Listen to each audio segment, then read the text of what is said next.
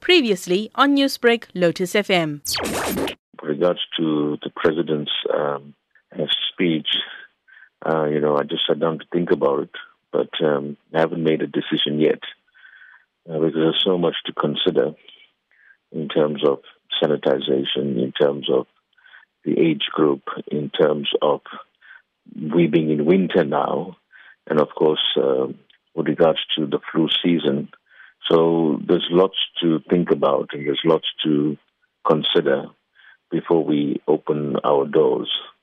So in the next couple of days, I would have conversations and dialogues with the different role players and then make a decision going forward. Now, it's day 65 of the lockdown in South Africa, and a lot of people have been calling for religious institutions to open to help them with their religious rituals, their beliefs, and to provide spiritual support. Have you found that being so in your church as well? Yeah, you see, the thing is, we must note that our church buildings, the doors have been shut when it comes to our facilities, our church buildings. But the actual church itself hasn't been closed because we are the church. We make up the church. The building is not a church. It's just a facility or a space that we use. But I think the request was that all pastors become essential workers. In that, they need to move around, they need to be able to give counsel, more so during this time in terms of deaths via the COVID-19 pandemic, counseling. So all of those things are required. And thus, we requested that, pastors should be essential workers. So really, that's what it is. But I think we must get it right in that we're saying that our church facilities or our buildings, the doors have been shut. But the church itself hasn't closed down, if you know what I mean.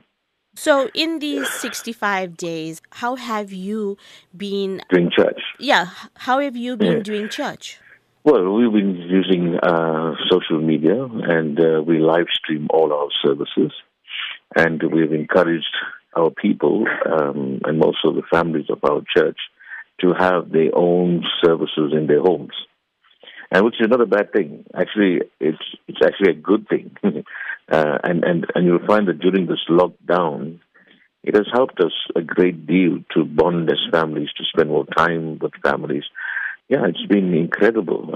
I must say, it's been amazing to see how families are developing, bonding, and we continue with our services. I mean, now we have services every day. Our church families, they are engaged in services almost every day. But the Sunday morning, the Sunday afternoon sometimes, the weekday on a Wednesday, sometimes Friday, it's all live streamed. And I must say, it's still continuing. So although we miss being together, but, social media has made it possible that we could see each other, we could talk on FaceTime, we could talk on WhatsApp conference calls. So all the facilities are there,